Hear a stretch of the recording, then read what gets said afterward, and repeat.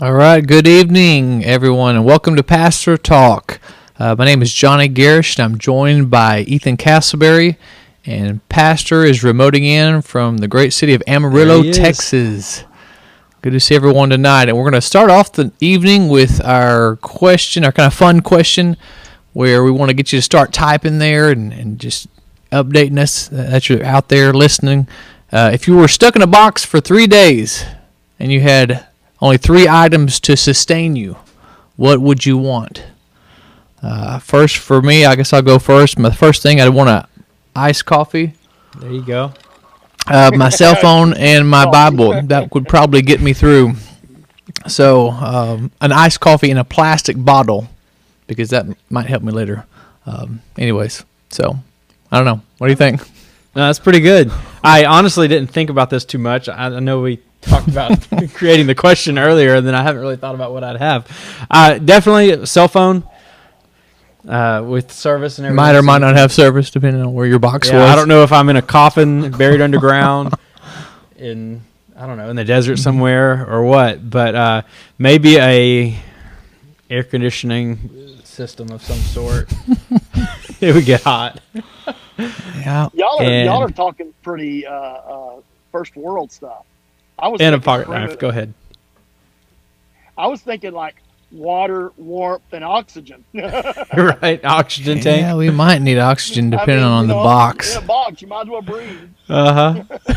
So the question is, you're locked in a box for 3 days. What 3 essential things would you take with you? What do you need in that box? Mm-hmm. Some people are probably getting chills and all that because they're claustrophobic already. Mm-hmm. Could be a big box. Yeah, that's true. Yeah, might have holes in it, so you might not need oxygen, but we didn't specify that. So just, use your imagination. Right. So if you're locked in a box for 3 days, what 3 essentials do you need? Mm-hmm. Pastor, what'd you say yours was? Mine is oxygen first, water second, and then heat or warmth, some clothing, I guess, third. Actually, it would be the other way. It would be oxygen, clothing, and then water. Well, good. I hope you were wearing clothes when you got in the box. Under the ground, it gets cool. The temperature drops. Mm-hmm. So it depends on how far under you're at and all that. Sure. If you're under. Angie Krager said, my box is cool, dry climate with lots of room and holes. Hers is more like a chain link fence, probably. Mm-hmm. Right. Water, instant coffee, and a cell phone, she said. Instant coffee. Oh, man. I haven't had instant coffee in a while. Nice. All right. We still got a few minutes. It's not even 8 o'clock yet. Johnny, well, actually, Pastor, you're on vacation. Yes. I am outside. I'm in a park. I wish I could show you. I'm in a roadside RV park outside of Clarendon, Texas, which is outside of Amarillo. And it's flat, and there's cows and corn and heat and me and the RV sitting here. Yeah. My dad's travel trailer. So yeah. We may see some dust clouds or something. Mm-hmm. Tumbleweed in the background. Tumbleweeds. Well, I set it up where there's actually 18-wheelers. If I moved over, you can probably see them pass behind me. Oh, there they are. Mm-hmm. Maybe a cattle driver too.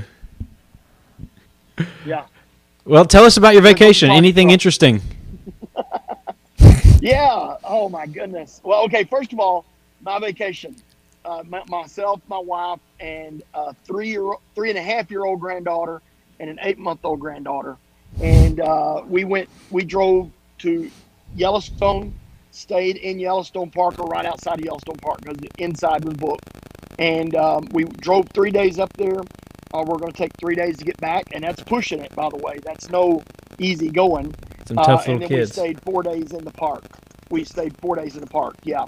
So went to West Yellowstone, and at first it was like, oh, look at the fountain, oh, look at the geyser, and the steam geysers and stuff like that. And it was okay. The third day, though, we decided to go to Lamar Valley. And on the way to Lamar Valley, we saw these bison and on the side of the road, of course, and we pulled over and had a little picnic and thought, oh, that's cool. we didn't realize that we were on the edge of Lamar Valley, and we went about another half mile, and there was hundreds of bison. Wow. And it was just crazy. We ended up seeing bear and bison and eagles, bald eagles, and antelope and elk. Never saw any moose. We looked for them, but never saw them. I think the season's not right for us to see them because they're probably higher up. But then the end of the third day, we stopped for another picnic, and we got this little app telling us where all to go. So they said the prettiest park the prettiest picnic place in the park, and so we're like, oh, well, that's what we're stop there. We pulled in, set up our picnic right on the Yellowstone River at a picnic table, spread the cloth, got everybody unloaded. I'm the runner. I'm unloading. My wife's taking care of the girls. And I come back to the trailer to get like one or two last things. And here is a bison about 20, 30 feet from me. Wow. And I'm like, oh my goodness. And it's going right towards our camp, towards our picnic table. And so it was just crazy. It ended up bearing to the right away from our picnic table.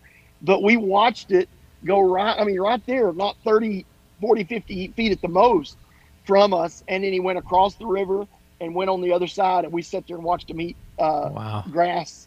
It was just, I told my wife, it will be, I think, I might be wrong, but it'll be almost impossible to beat that picnic place. That was just incredible. So yeah, we had a great time. But the drive, wow, 3 days up and 3 days back.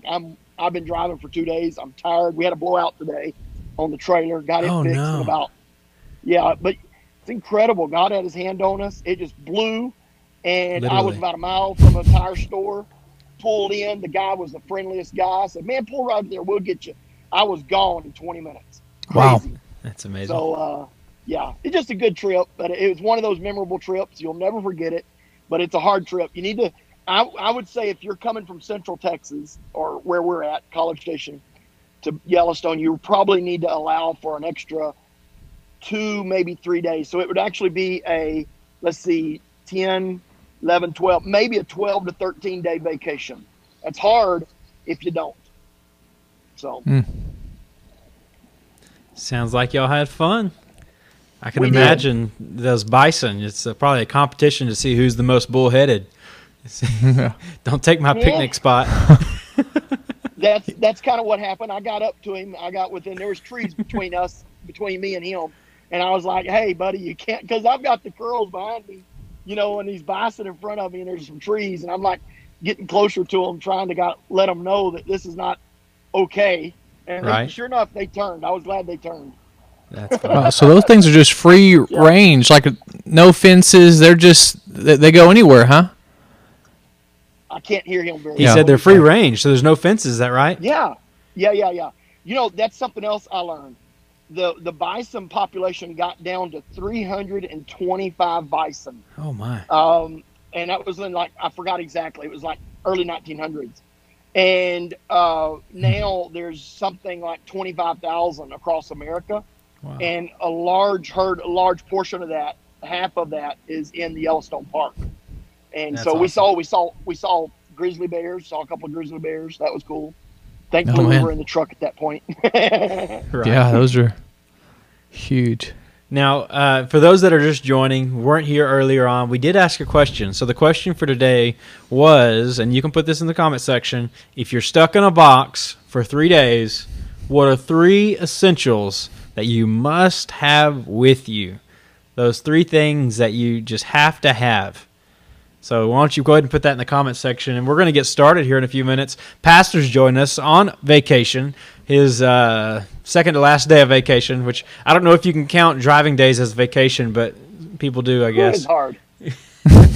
Yeah. But he's joined us. Go ahead. I just said 6 days of driving. That's not counted in the vacation. 4 days of vacation. But was it worth it? Oh, it was well worth it, by far. Amazing.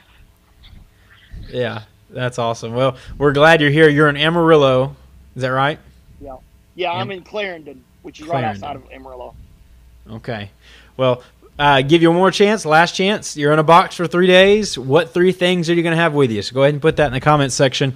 We're going to go ahead and get started. Johnny, he's probably going to have a first question, but we have a little bit of an issue with him, Pastor not hearing him. So, Johnny, what is it? If he can't hear you, I will relay it, and hopefully the telephone game won't be too bad.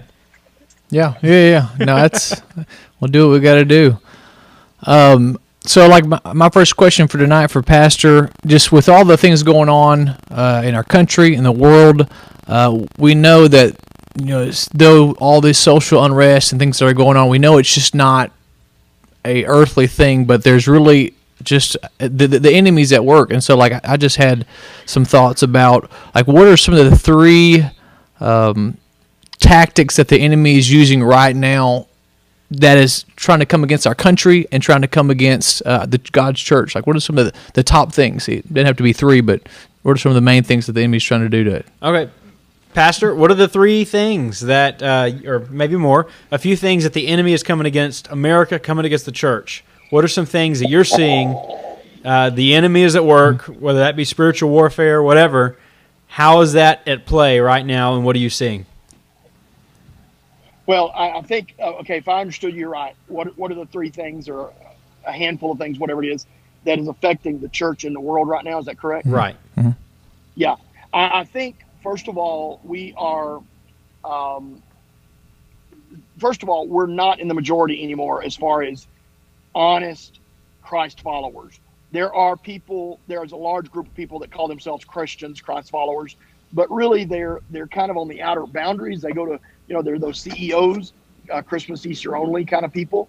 And I don't mean to be rude. I'm not trying to be rude, but I see a lot of these people. They cuss, they drink, they smoke, they do anything they want to do, just like the world, but they call themselves a Christian.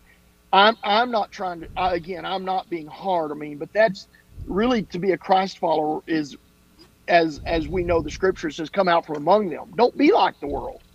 So that immediately eliminates a large group of the population in America. We are still a significant force, but we are at this moment being disrespected, especially by one of our political parties that is really just anti-Christian. And I'm not trying to point fingers, but I mean, the Democratic Party is just literally, I did point fingers, didn't I?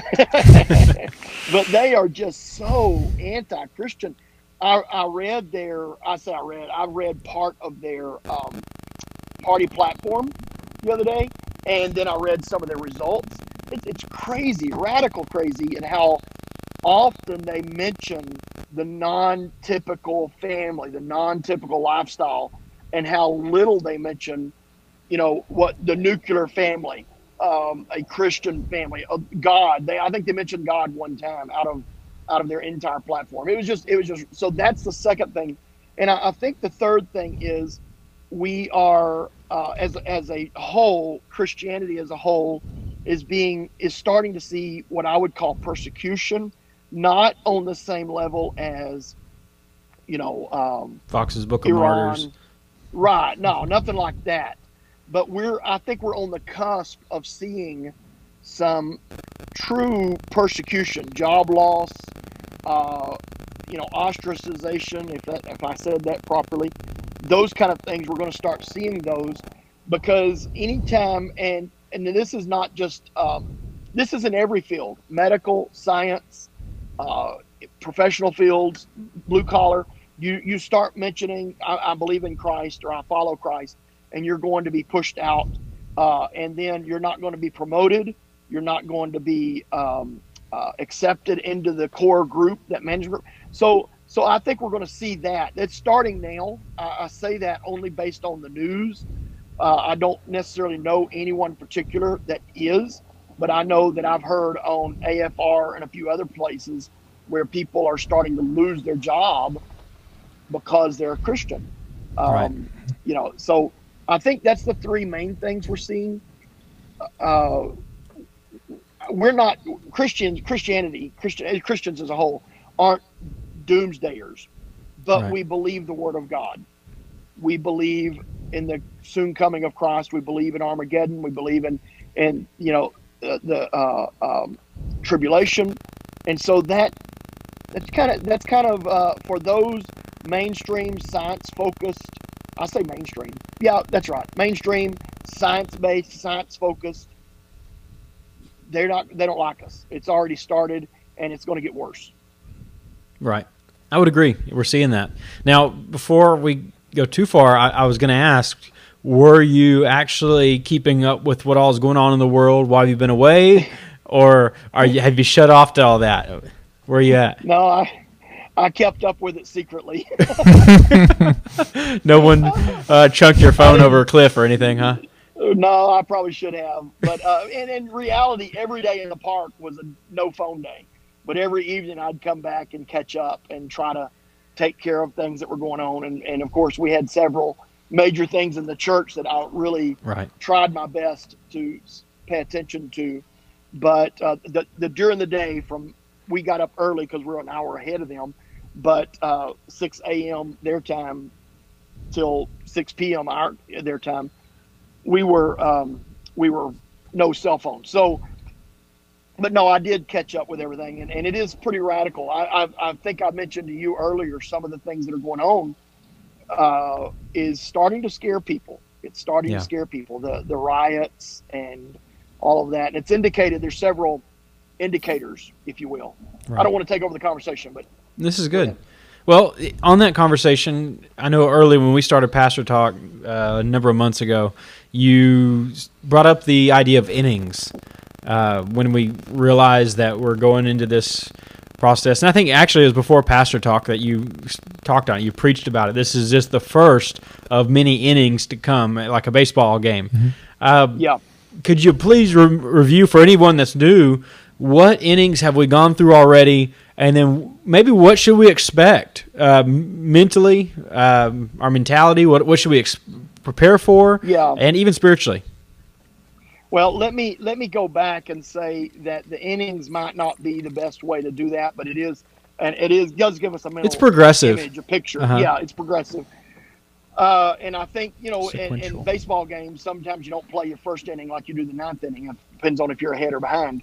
Right. But one thing that I did say then, this is back in March, I believe, early March, end of February, we're going to see this hit our nation as a medical problem. Then it's going to hit us as a financial problem, an employment problem, then a mental problem or issue. I shouldn't say problem, but a mental issue, and anxiety and stress. And then that's going to be exhibited in people murdering and abusing, child abuse, elder abuse, and we're seeing that. On and on and on. Mm-hmm. And we've seen that. Now, I didn't have like a number 6. I think that was 5 things. I didn't have a number 6. That's all I saw. But I think we're going to start seeing that number 6 or 7 play out. I would say that's going back to that inning ideology or metaphor. I would say that we're probably in the end of the 3rd inning, bottom of the 3rd, and the top of the 4th is coming. And so you're saying this isn't going to just disappear? We're going to go back to normal soon? No, I don't think anything's going to come back to normal soon. If there's a lot of contingencies. There's an election coming up. There's rioting taking place. If our government can't get a hold of the rioters, and let's just say that President Trump doesn't win, in worst case scenario is actually if we don't get a hold of the rioters and he does win, it's going to get worse because they're just going to go crazy. So there's a lot of ingredients, and I'm not a prophet nor the son of a prophet, of course, and I just think that we're going to have to watch them play out. But as far as COVID goes, I think we're at the end, or not the end. Let me think about this for a moment. I would say if we put COVID in the innings, we're probably in the 6th inning. But as far as crisis, traumatic things that are going on, we're still in the 3rd or 4th. Sure. Because there's so much on top of COVID going on.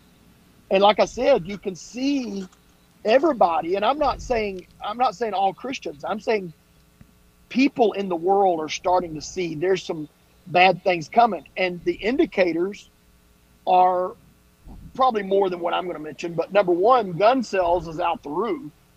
And number two, gold is skyrocketed, hit a new high again today. So that gold is it's like the toilet paper thing. It's like the toilet paper thing. When back about 3 months ago when toilet paper was rare, people were doing everything they could to control, to manage at least something in their life. And they were going and buying all kinds of toilet paper. Well, now even people that are not even threatened by riots are buying guns, buying ammo, because they don't know what tomorrow holds, and that's something that can give them a little bit of security, a little bit of peace that they're in control. Right. Gold is a currency that's been around for 5,000-6,000 years, whatever, and it's God's money. You can't manipulate it, and it's a default. It's an insurance policy. So when it goes up, that means people are worried about the financial basis of our dollar-denominated currency. And there are in the financial and I know I hate to be talking so much, but I want people to understand this. There is a difference between the financial markets and the economy. Financial markets is the stock market, the bond market, things like that. That can be inflated based on hope, and that's what's going on. But the economy, people are fearful, and that's what is pushing them to go to gold. And then on top of that, you've got other large countries that are threatening our dollar-based. Oh, my mind just went blank. Our my mind went blank. Anyway, it's basically where the world uses the dollar as a trade format instead of the Russian ruble. If you trade oil, you trade it in the dollars. If you trade in grain, you trade it in the dollars. Well, there are Russia, the BRICS. Brazil's not so bad, but Brazil, Russia, Iran, China, and I forgot the other one. Anyway, they are starting to kind of come together to create another kind of currency to be traded in. And then again, you've got Bitcoin or eCoin, however you look at it. So there are a lot of things. So anyway, point is, people are being fearful, and those things indicate their fear. Right.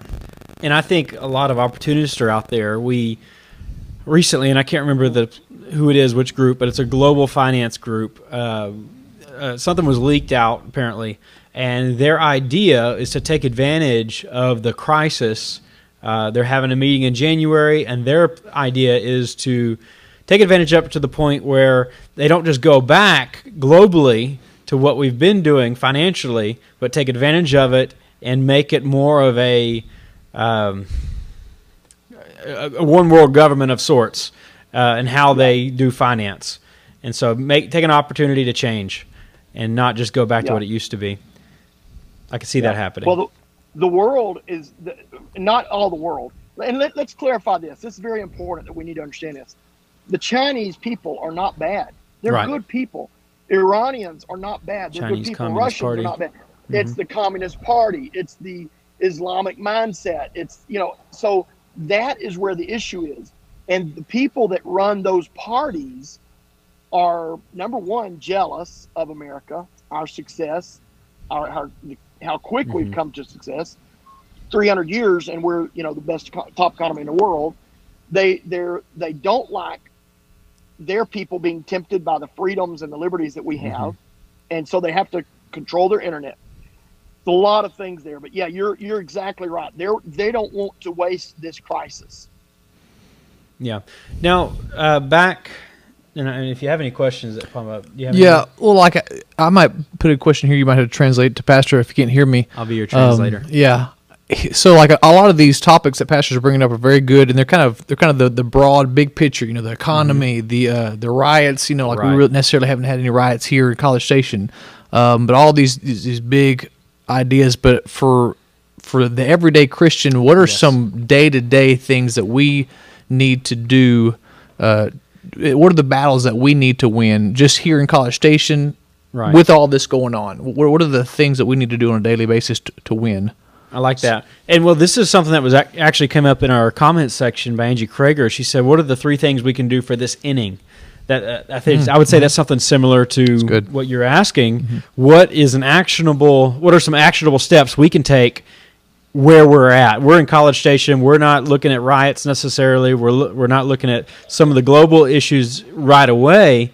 But what can we do? Something actionable for this time that we're in. I know, and let me put this in context. Back in February, you warned the church, and you said, hey, we need to probably get our things together.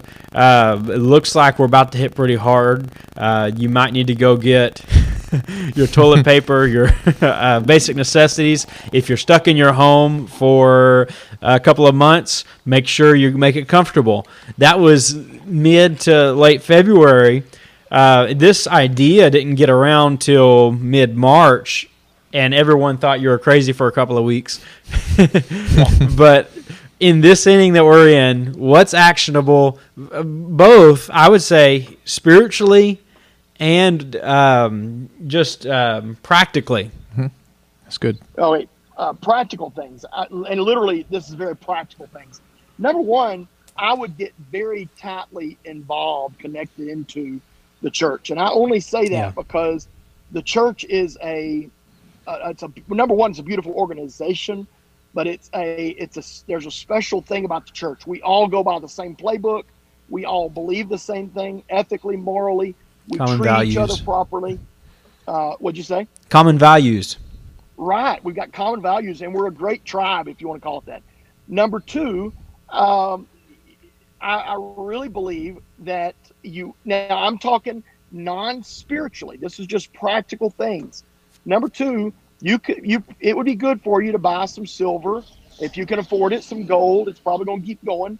It's right now, the last I looked earlier today was $19.45 an ounce. Obviously, very few can afford to go drop $2,000 on an ounce of gold, but silver is its baby sister, and it's running about $25 an ounce. And you can buy, a silver 1 ounce silver because there's a premium. You can buy it probably for $30. So things that kind of gives you a backup system. And let me give you an example of something that happened today. And I'm talking about hard currency, silver, gold. Today, we all saw it happen. Those doctors got on basically social media, proclaimed what they wanted to proclaim, First Amendment rights, say what they want to say. It didn't matter if they was right or wrong. But within, I don't know how many hours, 4 or 5 hours, social media just took it all down. And my opinion is if they can control what is on the internet, they can control your money. Yes. I mean, a touch of a button and your mind, absolutely. But they can touch your button, and you can be in poverty in an hour. You'll be in poverty. So I think backing up, having a backup plan for your financial or your financial future. Silver is, like I said, $30 an ounce. Gold, and I'm talking about what it cost you to buy it, $2,000 an ounce. But I believe that gold is going to and it's just me, okay? I'm no predictor, but I'm saying what I believe. Gold will probably get up to about $3,000 an ounce, and silver will probably get up to about $50 an ounce. And it might not happen tomorrow. In fact, it probably won't happen tomorrow. Might not happen in a year, but I believe that's coming. Gold and silver always holds its value. So tightly connected to church, silver, gold, and I think really things that will help you survive concerning, a home. I'm talking to, there's Johnny Garish over there living in the travel trailer. Anyway, but a home with using to the best of your ability the resources you have. The yard can become a garden. You need to know you have tools. But that's the beauty. That's the beauty of the church. If you don't have something, all you got to do is ask, and we help.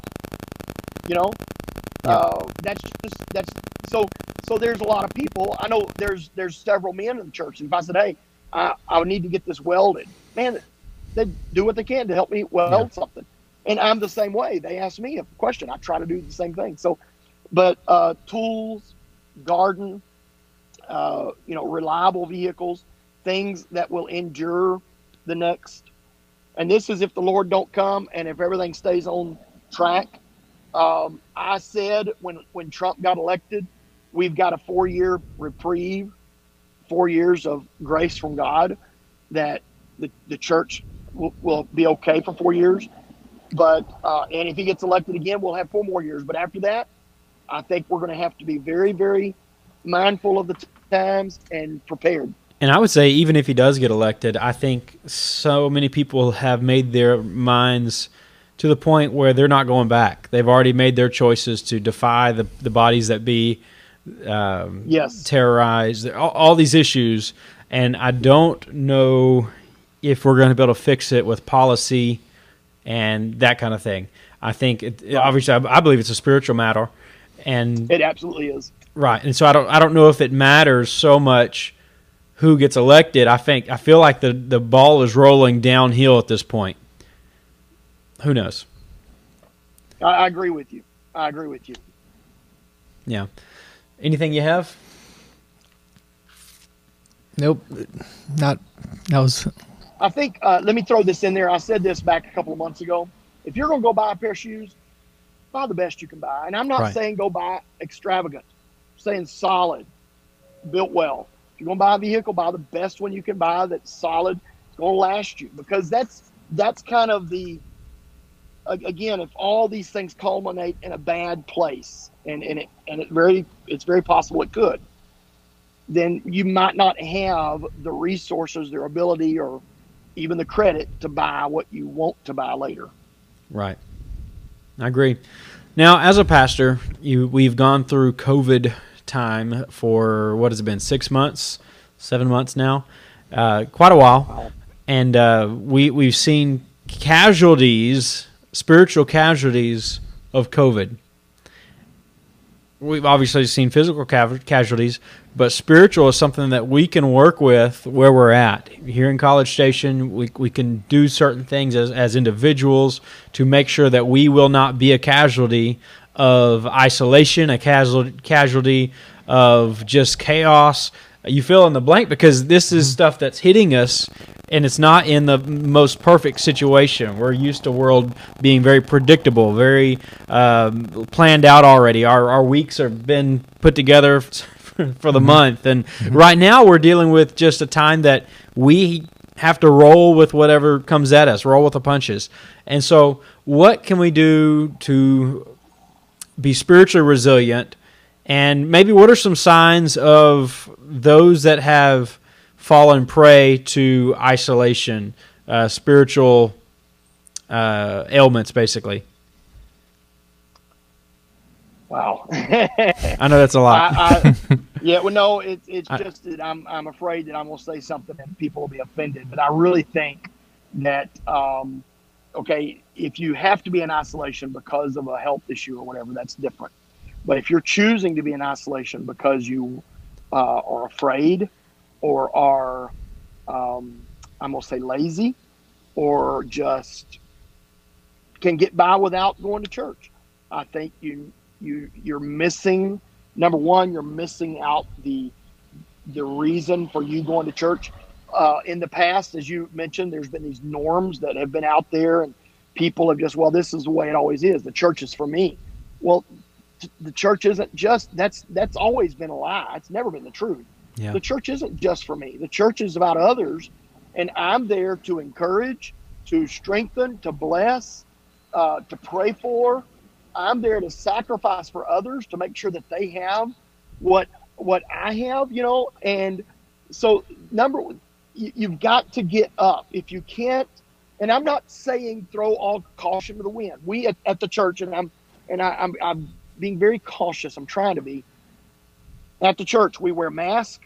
We open the interior, the exterior doors at the sanctuary. We open them for airflow. We make sure that we wash everything down before. Everything gets washed down. The bathrooms, the door handles, the door pulls on the interior doors, everything gets cleaned up. It's almost a no hands policy. You can just about walk in the church and not touch anything almost. So we have all these safeguards, and if you're fearful still, I think at this point, this is one of those proving grounds of endurance, of faithfulness. This is one of those things that we're okay. I'm either going to have to up my game and get involved, get connected, be something to somebody else. I know I won't say the other or, but anyway, the other side of that is not good. But I think that's primarily on a spiritual level. We need the body. Everybody needs the body. And I say this: Jesus didn't use that example of the body, the fingers, the ears, the nose, and all that stuff, willy-nilly. I mean, he knew what he was saying. This finger is important to this body. And if it's disconnected, it dies. And that's where that's that spiritual disconnect that is taking place right now. At the same time, what we're seeing, and I think y'all have seen this lately, there's a lot of people that weren't coming to church, didn't even want to come to church, church wasn't on their radar, and all of a sudden they're saying, I'm coming to church, and they're coming back in droves. Yeah. And so the church isn't hurting. We're not hurting numerically, and we're not hurting spiritually, but we're hurting in our soul, because I know so many people that because things aren't the way they want them to go. In other words, I don't, and I'm being over the top with this. Bless God, I'm not going to go to church on the internet. I have Bible study needs to be in, right there sitting in my chair. That you're gonna hurt yourself if you don't change your mind and get where the church is now, because that's where we're at. Right. I agree. And many times that's a hard pill to swallow, especially when we've been drawn to the traditional methods. We've put ourselves in that box. Maybe not for 3 days, but for a long time. Right, and I think if you look back to the church in the Bible, right in the book of Acts and beyond, they had to learn to adapt really quickly, because it wasn't but a few years and they were suppressed. I mean, their homes were being busted in and being drug away from each other, to where obviously they had to pick up, they had to move, they had to go to places they didn't know, they had to go, they had to be able to adjust really quickly. And I think because they were so on fire for God, walk with God in the Spirit, that they had Him wherever they went. And we're going to have to learn how to adjust it in that way, where, like, if schools don't come back, if we don't have exactly what we want in the grocery store, and if even all these bigger things, if COVID and just maybe a party gets in that we don't like, in the government, if all these things happen, we've got to learn to still walk with God and adjust and be resilient, with His help. You have to. That's right. So you have to. Let me tell you a quick topic. My wife and I were talking. We were driving down the road yesterday, I think it was. The Jewish people would not be anything today. There would not be any Jewish nation, no Israel, if when they were scattered throughout all the world, they just gave up. But what they did, and they intentionally did this, they built in some safeguards. And I'm not going to have all the right terminology, but they built in some safeguards to protect the Jewish community everywhere in the world. And my mind just went blank again. Oh my goodness, I didn't have my second cup of coffee today. What we call the church, whatever they call it, I forgot. The church, for them, they had to have 10 men that created a church. That gave them accountability. That gave their children, other people in the Jewish faith to marry. They all had a part of the Torah. I mean, if not the whole thing, they had a part of it, and they read that faithfully. So there were certain things that they built into, even though they were scattered and everything was turned upside down, they survived it. And after almost 2,000 years, in 1947, they came back together and formed a country, because they stuck with what they knew worked and what mattered. They had some foundational properties. So whether the Torah, the books they read. I think of the old saying, you're a summation of the people you know, the places you go, and the books you read. Right. And that seems to be the same thing. God will send you places, but it's who you surround yourself with and the book you stand on. And that's what defines you. That's exactly, I like that. That's very good. It's true. Very Yeah. applicable today. Well, speaking of that, let's talk about some maybe modern books. We've talked about places. We need to be closer to the church. We need to come to church. We need to be the church. All that. Who we surround ourselves with. But what about some books? I know this is a question I'm throwing on you, and you probably don't have your iPad handy with Audible and all your is it Kindle? What are some books that you would recommend every Christian, outside of the Bible, of course, or maybe some books in the Bible? That's something we can add in. What are some foundational books, some things that really solidify a Christian walk? Johnny, you want to go first, or you want me to go? I threw this in there. I'm sorry.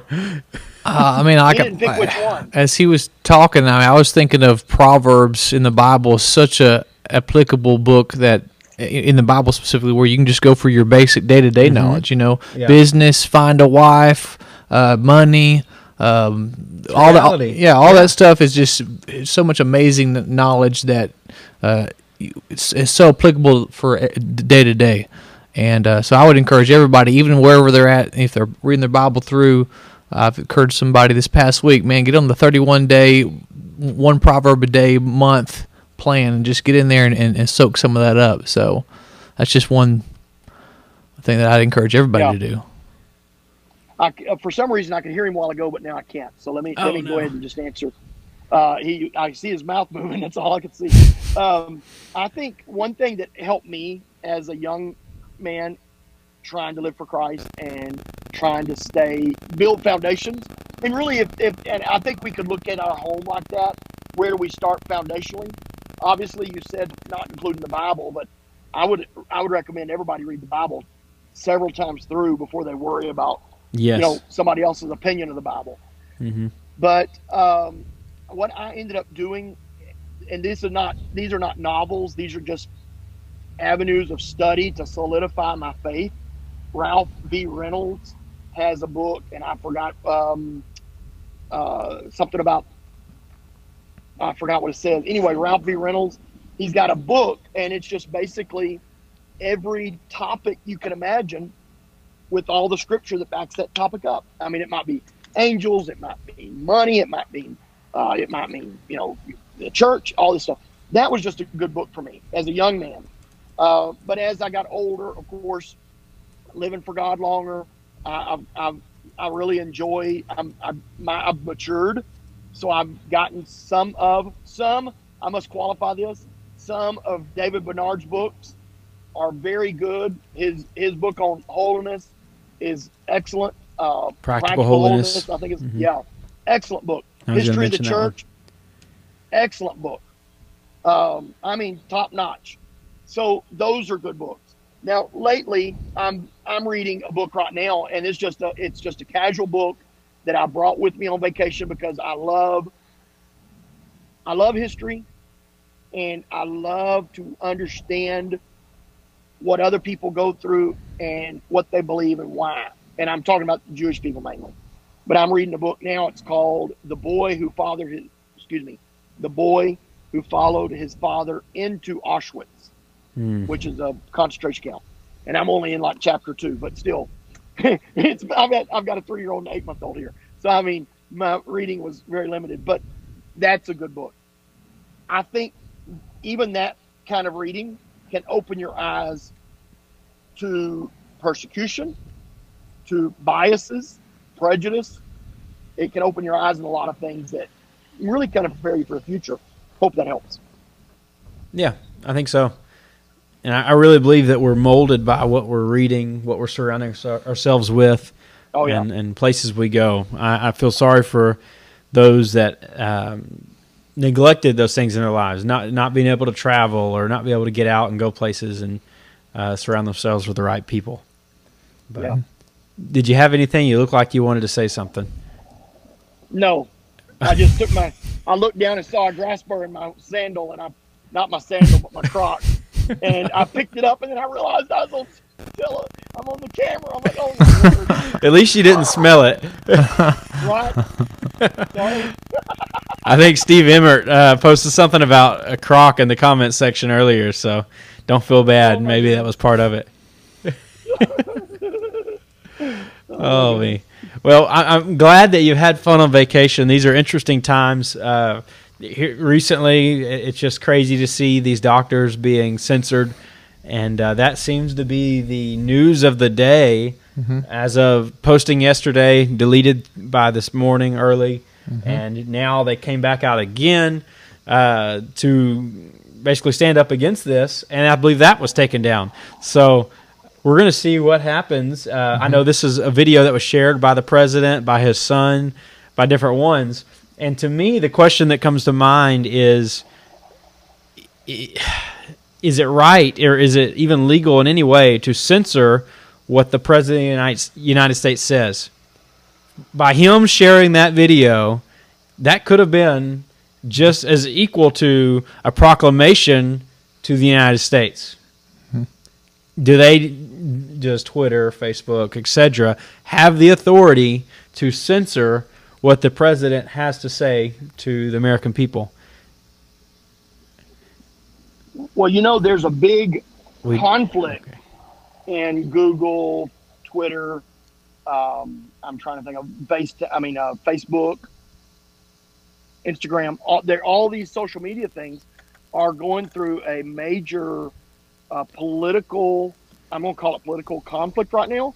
And yes. I want to hear. Actually, I want to hear what Johnny has to say about this. But they can't figure out if they're a member of the press, right? Publisher, a private corporation, or a public corporation.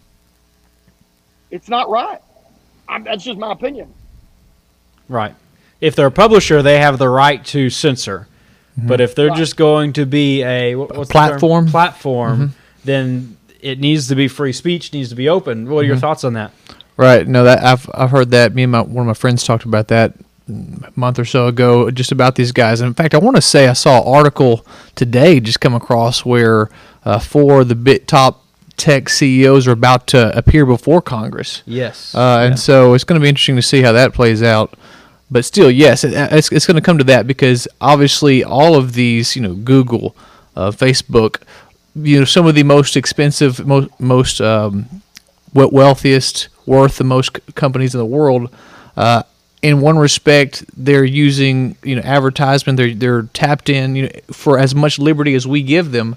They're using all this information, generating it, and at what level, yes, do they have the right to feed you so much information, or take your information, share it, and funnel just what they want you to see or not see? So yeah, it's going to come. I think it's going to come down to.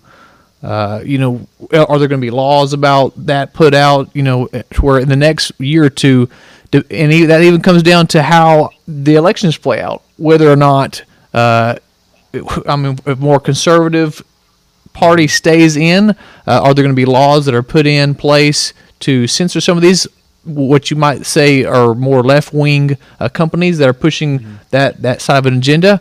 I mean, that's going to come down to that. Are the laws going to allow them to do what they want to do, or are they going to actually reel these guys in? So right. And I would say we're also in a moral quandary where these people are doing business with countries like China. And so they're getting their products built there, or they're trading their information with China. And China is not known for the most humanitarian efforts. We see the Uyghurs, we see how they treat their population, and it's just pretty crazy how communism treats people as numbers rather than individuals. And so we're going to see that played out. And I think one of the big players in the game of discovering bias, discovering truth, that kind of thing, is Project Veritas. Big undercover organization. They go in, they get videos in Facebook, Twitter, CNN, all these companies, because they show us one thing. They show us the facade. They tell us they're unbiased, or they tell us that we don't censor according to your I was going to say denomination, but your party affiliation. Well, the reality is, it seems like they are. We're getting videos, we're getting hints, and we're getting all these things. While they tell us one thing, the reality is something else. And so it's going to be interesting to see these guys come out before Congress soon and get questioned. Hopefully it's more than just a show. I was thinking here about 2 years ago or 3 years ago, 4 years ago, something like that. Rush Limbaugh. Let's just think about him for a minute. He's on FM or excuse me AM radio. I think it's like 1,600 stations across the nation. And I used to think, man, why don't he have a Facebook page? Why don't he have a Twitter account? Because I would love to hear from him in other places. I think the dude is smarter than most of us. Mm-hmm. He realized that when he speaks over the radio, they're not going to stop him. Right. But if he puts it on Twitter, he puts it on Facebook, they can stop him in a heartbeat. Right. And it's just incredible that we have allowed ourselves to get to the point to where, and I read this a couple of days ago, 8 of the top 10 companies in the world are American, and 7 of those are high-tech or tech companies. Right. Walmart was number 10, I believe, if I'm not mistaken. And, Amazon, by the way, I'm just personal opinion, I'm getting to the point where I don't even want to buy from them. They don't really help our communities. They don't, they have as many servers, almost as many servers as Google does. They control as much of the traffic and as much of what we believe as Google does. Right. So there's a lot of things that I'm kind of contemplating. Not sure it's beneficial yet or not, but I really do think that a lot of these high-tech companies are manipulating our minds. There will always be deception. Financial markets, political markets, or political arena. But now we're seeing it in what we call the news, Facebook. Now we're seeing it in our medicine. Look at what's going on in our medicine. Like you said, put that video up, and then they took it down. That deception has now didn't fit the narrative. Kind of migrated into every part of our lives. Right. And that's why it's very, very, very, very important to know your word, because they'll deceive you on that too. Oh, yeah. So we're in for challenging times. You talked about innings. I think we're just beginning. We can't be deceived to think that this is just going to go away, or just because the sickness goes away that chaos won't. So that's something that I think we need to be looking forward to in preparation.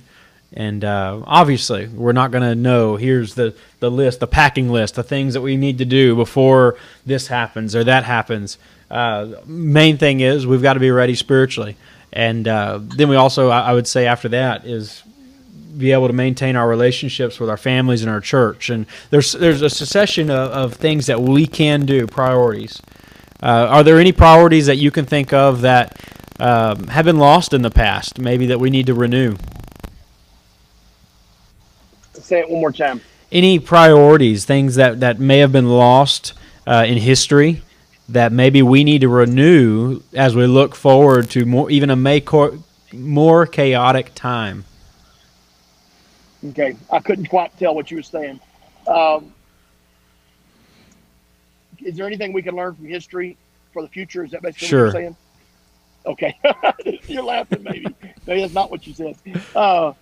Yeah, I think that, not the 60s, the hippie revolution, whatever, those people were the students back then. Now they're the lawmakers and the professors. Right. In the 60s. They used to be the rebels, and now they've surrounded themselves by others that they have multiplied themselves. And I think that looking at that history, we know that this world, looking at the Bible, we know this world is not going to get better. But looking at what they are progressively doing to our nation, I think it is right for right now to love America, to be willing to die for your freedoms and your liberties. But there could be a day, Lord tarries, and he doesn't come back, that you might have to be more of a Christian than you are anything else. I mean, I said you will be more of a Christian than anything else, but you might only be a Christian and not even an American. Right. It's scary because there are people right now that are actively trying to demolish our nation to nothing. Build from the ashes is what they say. That's their goal. And there are people that have predicted that this period is actually, from what I read, is a 5-year period. And at the end of those 5 years, this is just a prediction. Some guy wrote a book, said that this could happen. 5 years, he's thinking they're going to, rather than building it, they're just going to recreate something new, and it will likely look nothing like what we've seen in the past. So, interesting times. Well, you and I were talking about it the other day, and we watched a video, and I can't remember the guy's name, but cycles and seasons and the flows of demographics and generations. Right. We have the quote unquote greatest generation, baby boomers, and then my generation, which I forget what we're called. I forgot. But anyway, then you go to the millennials, and now you're getting into this new, what some people call it the iGen, the internet generation. And this is really, their knowledge is based on the internet. I mean, their social life is based on the internet. Right. Their news is based on the internet. They don't even have wisdom outside the internet. And that's what we're going into. I think anybody with a brain should see that that's not going to end well. Right. They're fed what to think, everything. Their whole psyche is built off of the internet influence. The influence of certain people who are famous, and they got popular because of certain things that are inflammatory, and they're viral videos. Viral videos. There are people that will only post things that will get shared, and that could be a positive thing, could be a negative thing, but it could never be just a normal situation. They only post the extreme, and so all these kids that are watching thinking, "Oh, well, that's normal." To the point where, like you said, the nuclear family no longer exists because everyone's going for this extreme measure, extreme posts. And so they're addicted to those things. Oh, yeah. Yeah. I think that started back in the, I don't know, I'm going to say the 90s, and I can't remember the name of the actors and all that, and the cartoons. There was a cartoon about a family that the young boy was just like totally disrespectful, and I can't remember the name of the cartoon. Probably a lot Beavis of them. Beavis and whatever his name is. Yeah, man, they were filthy. They were probably vulgar. Family Guy. Very radical. Out Terrible. there. And they Simpsons. They implant this into these children, and they began, like I said, they began to think it's normal. Right, and so many people were deceived. Oh yeah. They don't know what right and wrong, the difference between right and wrong. They don't know what truth is, and truth to them is always dependent upon your experience. It's not, there is no solid truth to stand on. And that's the world that we're living in. Your truth is yours, my truth is mine, and let's just move on from there. Right. So without that, your whole world is flawed.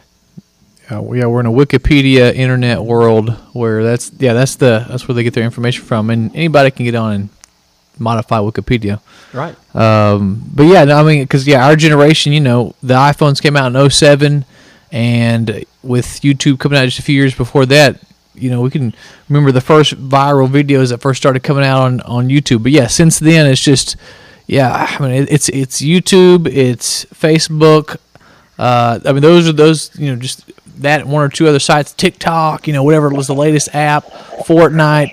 I mean, that's where all this next generation is spending their time. That's where they're dwelling, in the virtual reality world. And so we've got to learn to help divert these people's attention to God's word in this next coming generation. How can we, maybe even, I mean, that's like right now we're online, giving information out so that people can get connected to, truth and, the right way of living on Facebook. And I would say this is something that we can complain about. We can sit here and talk about, this generation, this or that, and they've got issues, they've got problems. We can point the finger, because we all do that. Every generation points to the next one because they're the ones with the real issues. But the greatest thing that I believe we can do, I know we're not that old, but the greatest thing that we can do outside of just talking about them is talking to them. And I know that takes time, and that takes effort, and it takes something out of us, but being a mentor, wow. Could you imagine there being ever being a better time to mentor a young man, a young woman? It's tough. But now, more than ever, is a time for men and women who have their head on their shoulders to invest time into this generation that's so flawed. So just something to think about. Pastor, anything you want to add to that? Well, I can't hear a thing y'all are saying. I just heard you say Pastor. Just smile and wave. That was it. I am so sorry. It's okay. I would say this, and I'm probably totally off topic, but Pastor Talk was intended to be basically practical Christian living. Right. And as these things unfold before us, we've got to realize it's not all going to be spiritual. It's going to be some practical things that we're going to have to choose to stand up for and to stand up to and against and all that kind of thing. I'm at the point now to where I'm looking. It's like my pastor growing up, O.W. Williams, used to say, live like today's your last day on earth, but plan like you're going to be here for another 100 years.